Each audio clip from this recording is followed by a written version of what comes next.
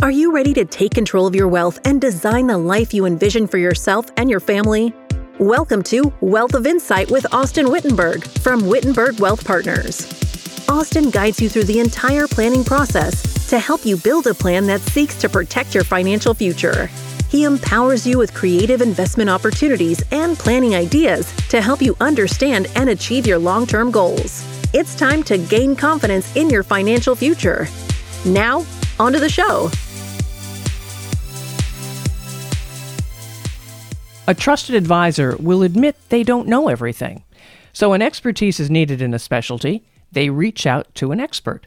At Wittenberg Wealth Partners, they do just that. And Austin Wittenberg is here with Darin Fullmer, a CPA with, some credentials that could really make you jealous. So Austin, tell us more about Darin and this show's focus.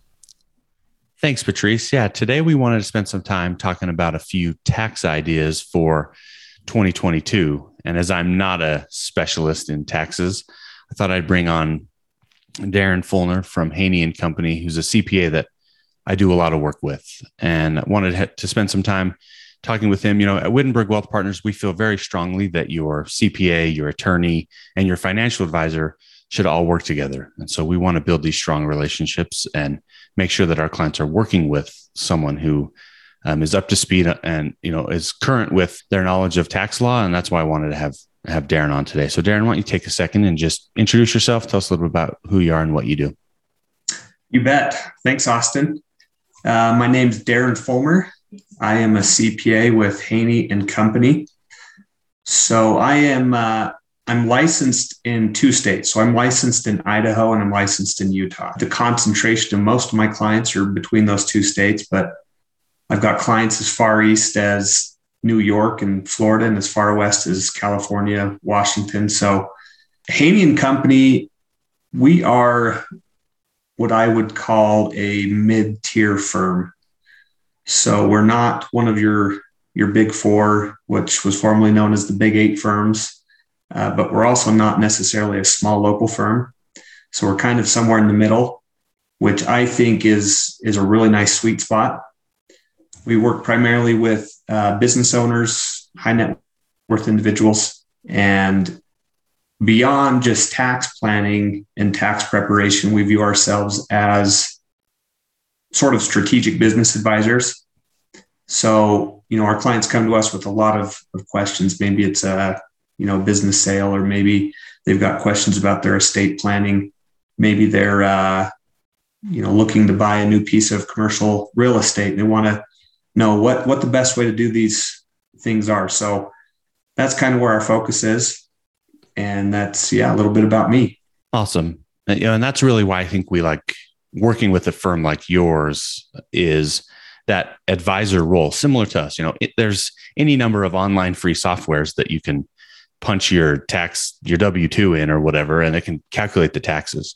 But those softwares aren't going to give you advice on some of the strategies we're going to talk about today, right? And so now with that, let's just hop right into it and start with retirement plans. For most people, their 401k at work or IRAs, those types of retirement accounts is their main way of saving money on taxes while saving for the future. And I know that the 401k contribution limits went up, and I know that you do a lot of work in the TPA, third-party administrator space. And so I wanted to, just have you quickly update everybody on what the new 401k limits are and how business owners can use that to their advantage.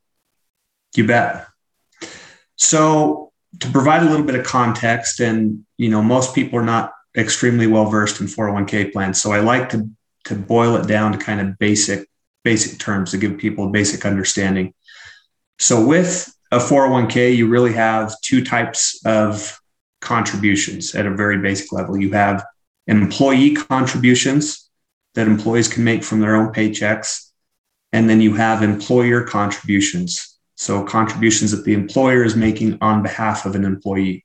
So think of matching contributions, profit sharing contributions, things of that nature. So there's a few limits that govern how much an employee can contribute and how much an employer can contribute to a 401k plan. So the employee limit, if you are under age 50 for 2022, you can contribute up to $20,500 to your 401k plan. And that's $1,000 more than last year. Is that right? $1,000 more, which kind of came as a surprise. Usually the IRS indexes those amounts by about $500 every year. I think with increases in inflation that we've seen over the past 12 months, they felt like a larger adjustment was necessary. Yeah, and I found it interesting there that they raised that 401k limit, but the IRA limit stayed low. It's almost like they're trying to discourage the IRA and get people into their 401ks or other types of retirement plans like that. Exactly. The IRA limits stayed at $6,000 if you're under age 50 or $7,000 if you're 50 plus. So going back to the 401k, if you're over age 50, you can actually contribute up to $27,000 a year. There's a $6,500 catch up on 401k contributions. So there's the potential that if you're 50 plus, maybe you're close to retirement and you want to accelerate those contributions a bit more, you've got the flexibility to do that. So the second limit that I want to refer to is kind of the overall contribution limit for a 401k plan. So in aggregate for a 401k plan, employer contributions and employee contributions cannot exceed $61,000 if you're under age 50 or $67,500 if you're 50 plus. That's a pretty big number. I think most people don't realize that you can get up to that point. Now there's, you got to have a business who wants to do profit sharing contributions and some of those other types of things to really get there. But I think most people just think I can get that 20,000 or the 19.5 to 25 in there. But there's, if you really look at it and structure it the right way, you can, that's a pretty significant amount that you can get into those plans. Exactly. So, if you're just working as maybe a W-2 employee, it might be a pipe dream to think that you're going to get that $61,000 into the plan each year, because there are limitations on what your employer is willing to contribute. So you can always most likely maximize your salary deferral contributions, but there may be limits on what your employer is going to contribute on your behalf. But if you're, a business owner, especially if you don't have employees, you have a lot of flexibility to contribute up to that maximum. Again, if you are a business owner and you have employees, there may be limitations on how much you can get into the plan, but it is a lot more robust than what people think on the surface level. So let's talk real quick. I think for maybe an underutilized plan from a business owner perspective, is that simple IRA sort of fits right in between that IRA and 401k limit, where you can't, if you think you can do more than your 6,000 or 7,000 into your IRA, but you're not really going to be able to do the 20,000 or north, in a plan like that. What's the best option there? Yeah. So with a simple IRA, if you're under age 50, you can contribute $14,000 in salary deferrals. And if you're 50 plus, you can do $17,000. So with a simple IRA, there's a $3,000 catch up. Similar to a 401k, the simple IRA does allow for employer contributions. Again, they're not, maybe as robust as the 401k, but it's a good middle ground between the IRA and the 401k if you want to kind of find that sweet spot. So yeah, a simple IRA makes a lot of sense for a lot of business owners. One of the other really underutilized tax strategies or savings vehicles here is the HSA. I have an HSA personally. We have that in our company plan here.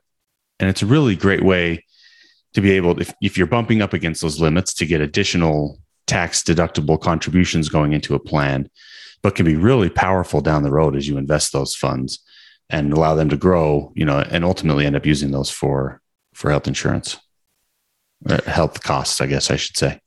Yeah. The health savings account I think it's really underutilized. Probably the most underutilized tax planning strategy out there. So with a health savings account, the contribution limits vary depending on whether you're single or whether you have a family.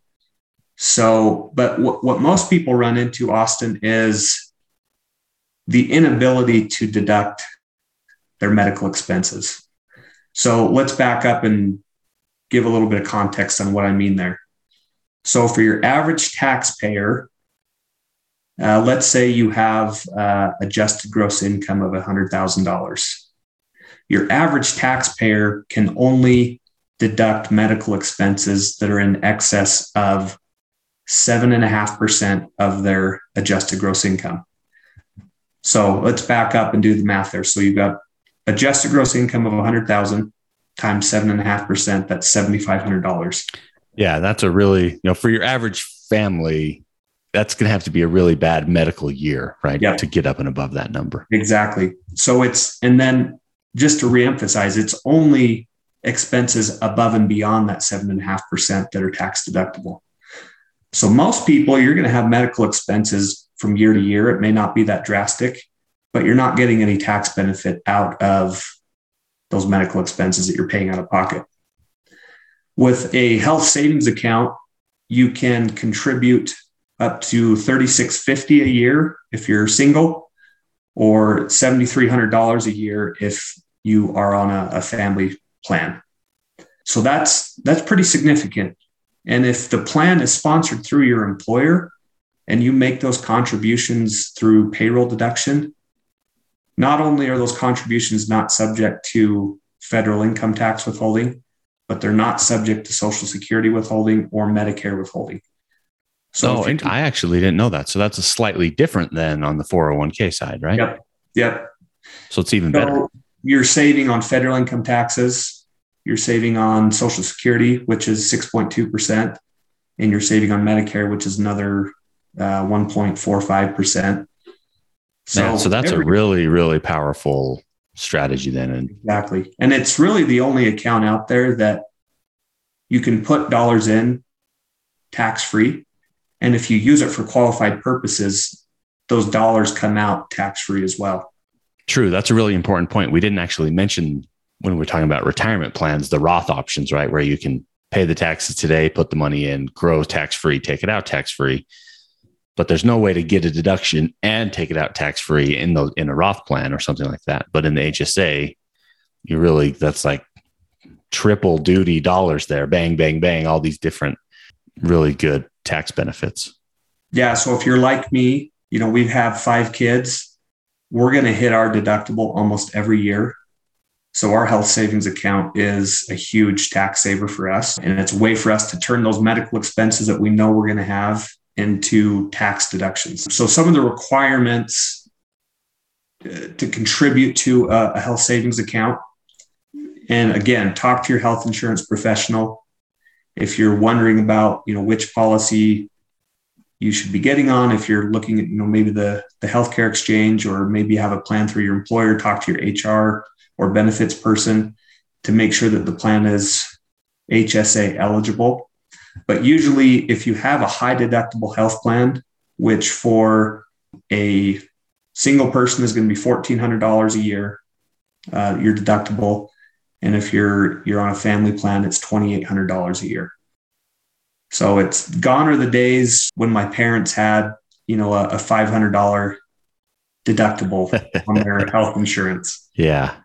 Most plans today are, going to be in that high deductible health plan range. So if you meet the definition of a high deductible health plan, you might be eligible to contribute to an HSA. There are certain stipulations on, the maximum out-of-pocket expenses under the policy. So you want to look at that. But I want to go back really quick to the contribution limits there. So $3,650 if you're single, $7,300 if you're on a family plan. And if you're 55 plus, there's $1,000 catch up. So unlike our IRAs and our 401ks that have the catch up provision at age 50, the HSA is actually age 55. So I think they're just an amazing tool. So just turning health expenses into tax deductions. But the other thing I want to mention, Austin, is that HSAs, that balance can accrue and grow from year to year. It's not a use it or lose it proposition like it is with a flexible spending account. So with an HSA, if you contribute $7,300 and you don't have any medical expenses that year, that balance carries over to the next year. And in that next year, you can contribute another $7,300. And the reason that that's important is a lot of retirees, medical expenses are their number one expense in retirement. So instead of pulling money out of an IRA or a 401k and incurring the tax liability to cover medical expenses, a lot of retirees, it makes sense for them to, contribute to an HSA over time to help cover those medical expenses in retirement. Yeah. And as far as I know, most HSA providers have investment options that you can use inside of there.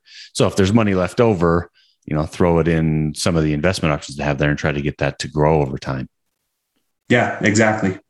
If they've got an option, something other than money market, and you want to try to grow that money even more, those options are usually available with most HSA providers. All right. So that, I think, we'll put a little bow on the qualified plans, and retirement plans there. And let's move on to a few other areas. I think probably one of the most common sentences I hear from a lot of our clients, especially those that are business owners, is, hey, I'm trying to save on taxes. I'm going to go buy an $80,000 truck so I don't have to pay taxes. Right. And I always, jokingly say, well, if you need a truck, you do that. But just so you know, an $80,000 truck doesn't save you $80,000 in taxes. So, I think people have a hard time equating in their brains, what can I deduct as a business owner, or, even for non-business owners, like charitable expenses and some of those other things, how do these actually impact somebody's tax situation? So, how do you have those conversations with your clients? I run into the same questions probably even more often than you do. So, but with let's break it up. Let's talk about kind of our business owners first, and then let's back up and talk about, non-business owners. What things can they deduct on their personal tax returns? So for business owners that, file a business return, really the standard is that you can deduct any ordinary and necessary business expenses. That is straight from the tax code. So it's a little bit of open to interpretation, I would say.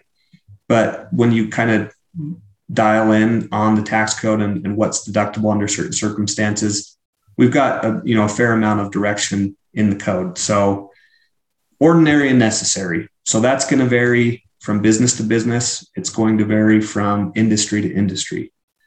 But the important thing to understand, and you alluded to this, Austin, is that an $80,000 tax deduction is not saving you $80,000 in taxes. So that $80,000 deduction is only saving you taxes based on your marginal tax rate. So on the federal tax side, we're in a progressive tax system, right? So we have tax rates ranging from 10% all the way up to 37%. So can you do 80,000 times 37% on the top of your head? I'm trying to make you to do hard math here. Oh, let's see. Maybe we should say 100,000 just to make the math easy, right? Yeah, there you go. Yeah, $100,000 deduction, 37 grand. So yeah, if you've got $100,000 deduction and you're in that top tax bracket on the federal side of 37%, it's going to save you 37% in taxes. You also have to factor in state income taxes. The state of Utah, has a flat rate, roughly 5%. So you have to figure in your state income taxes as well. But it's not a tax credit. A tax credit is a dollar for dollar reduction to your tax liability. A tax deduction is kind of a marginal reduction to your tax liability. Yeah, I really do think that is something that people just misunderstand. Poor elementary and high school education around the concept of taxes. All right, what about for non-business owners, just regular W-2 employees of a business? What sort of things can they deduct? Great question. So I'll dial in on we've already touched on IRA. Taxpayers can deduct IRA contributions or, 401k contributions through their employer. If they're participating in an HSA, they can deduct those as well. I really want to touch on what we call itemized deductions. And this is another very confusing topic for taxpayers. So itemized deductions are things like property taxes, state income taxes, mortgage interest, charitable contributions. So if those deductions in aggregate exceed the standard deduction, which is kind of a free deduction the government gives you, then you can opt to itemize your deductions. So one thing it's important to note that there is still a cap on property taxes and state income taxes that you can deduct. It's capped at $10,000. They're looking at taking that away. Wasn't that in some of the, I know we don't want to spend too much time on what the proposals are because who knows by the time this comes out or people, who knows what they may be, but that is one of the things they looked at removing, right? Was that cap? Correct. Yeah. So we'll see what happens in Congress and what they get done there. That cap may go away. It may not. It's just yet to be determined. So we'll see where that goes. But there is a cap on, property taxes, state income taxes. Most people hit that limit pretty quick. You can deduct your mortgage interest. So, but there is a qualifier on that. So if your mortgage originated before December 16th, 2017, you can deduct mortgage interest on that debt up to $1 million in debt.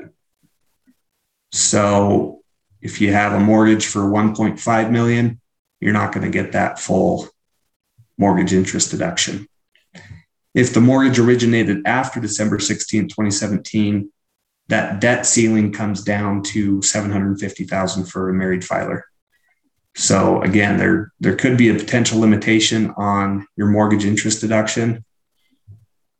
A couple of years ago, it used to seem like, oh, those must be, luxury homes. But in the real estate market that we're in, you can hit that $750,000 cap pretty easy. Pretty quickly. Yeah. Yeah, you're right. So one thing to keep in mind there, that mortgage interest deduction may get limited.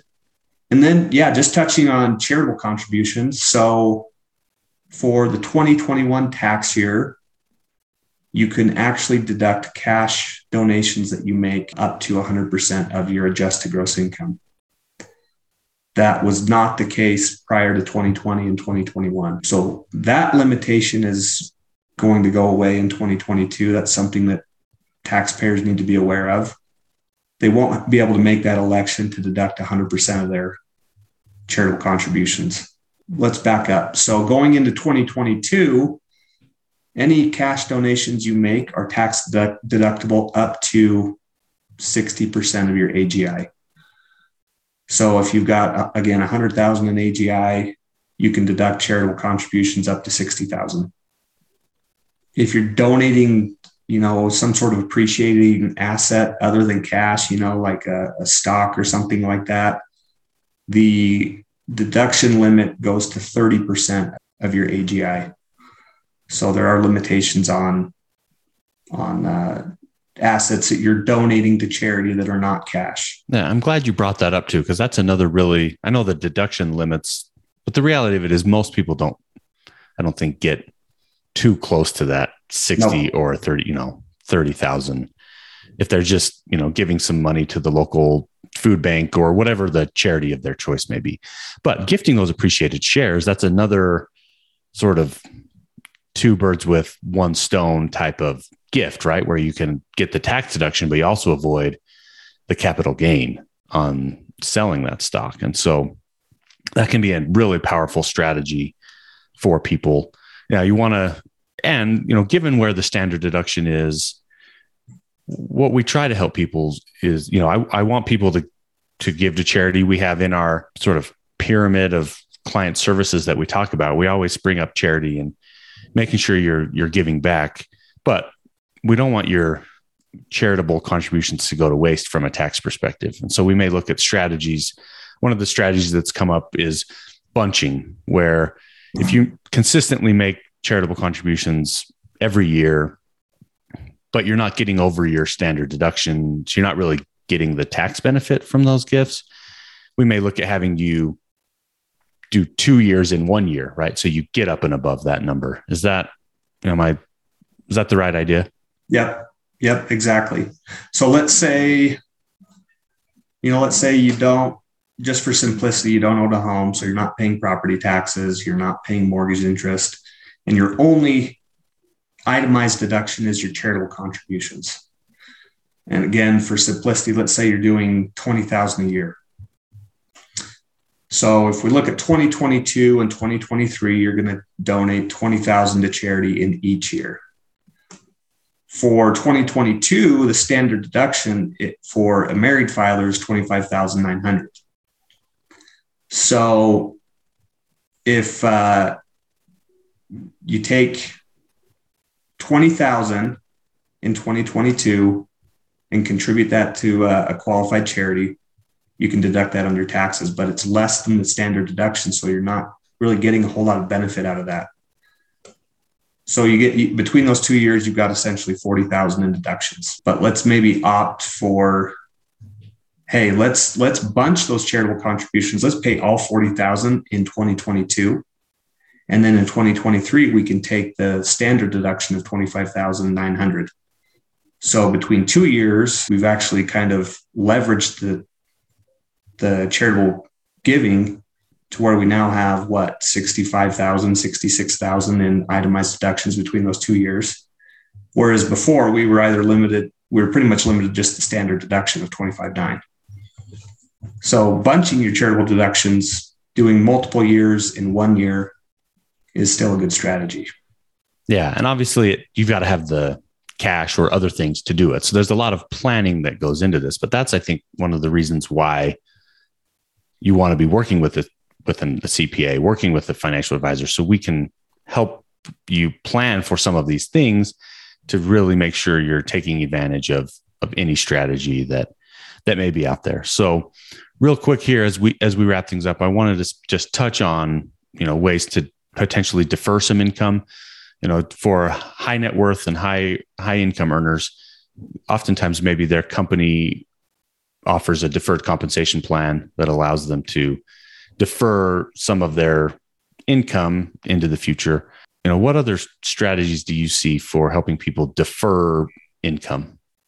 One thing that we run into a lot is a business owner that is selling a business. And do we recommend that they take all the proceeds in the year of the sale, or do they structure the sale on more of like an installment basis where they get, 1/5 of the proceeds every year for 5 years? So we do that analysis, and sometimes an installment sale makes a lot of sense. There is, you want to make sure that you're protected, that you're going to get paid, but that installment sale is good for the following reasons. So if you sell a business for $500,000, if you take that $500,000 now, depending on how the business sale is structured. Yeah, it does get a little complicated. We don't need to get into too much of the details. Too far into the weeds, but let's say, you're in that 37% tax bracket. You're going to pay 37% on that business sale on federal taxes. If we do an installment sale where you're only taking $100,000 a year, that will hopefully keep you down in those lower tax brackets. Maybe it's 35%, maybe it's, 24%, whatever it might be. But instead of paying, 37% on that lump sum, we can kind of smooth the income stream over time and take advantage of those lower tax brackets. You still get the same money at the end of the day. It's just you're paying less tax. There's some factors that you want to balance there, but it does make sense for a lot of clients to do that. Yeah. And maybe most importantly, and this is, I think, where we can wrap things up for the day, but most importantly, it's a lot of these things have to be decided beforehand, right? A business owner can't sell a business, come to you and say, hey, I sold my business. How do I structure it as a structured sale now to save on taxes? Or whatever the planning may be, right? It's getting involved with your advisors early and making sure these things get put in place. Because after the sale is done, or the year is over, there's really not a whole lot we can do to help at that point. It really just, and that's, again, as I mentioned to begin, that's why we value relationships with our clients, other advisors like their CPAs and attorneys, so that we're getting these things done beforehand, as opposed to scrambling on the back end. Yeah, 100%. So something that I tell virtually every client is that as much, as invested as I am in my clients, I can't care about their own situations more than they do. So there has to be a level of kind of proactivity where they come to us for solutions at the right times, right? So that's critical to what I do. It's critical to what you do, and providing the most value for clients. And, we don't have a crystal ball either. We try to keep good tabs on our clients and have a good pulse on what's going on. But sometimes things come up and circumstances change, and we need the clients to be proactive and inform us of those changes so that we can, again, get ahead of the curve with planning and trying to mitigate, whether it's taxes or mitigate the risk or whatever it might be. So 100% agree with that.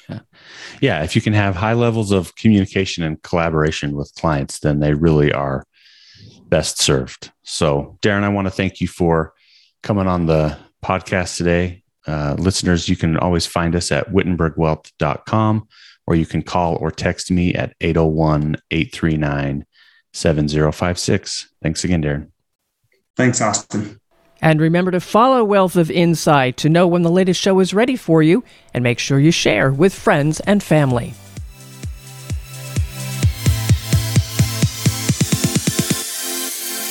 Thank you for listening to the Wealth of Insight podcast. Click the subscribe button below to be notified when new episodes become available.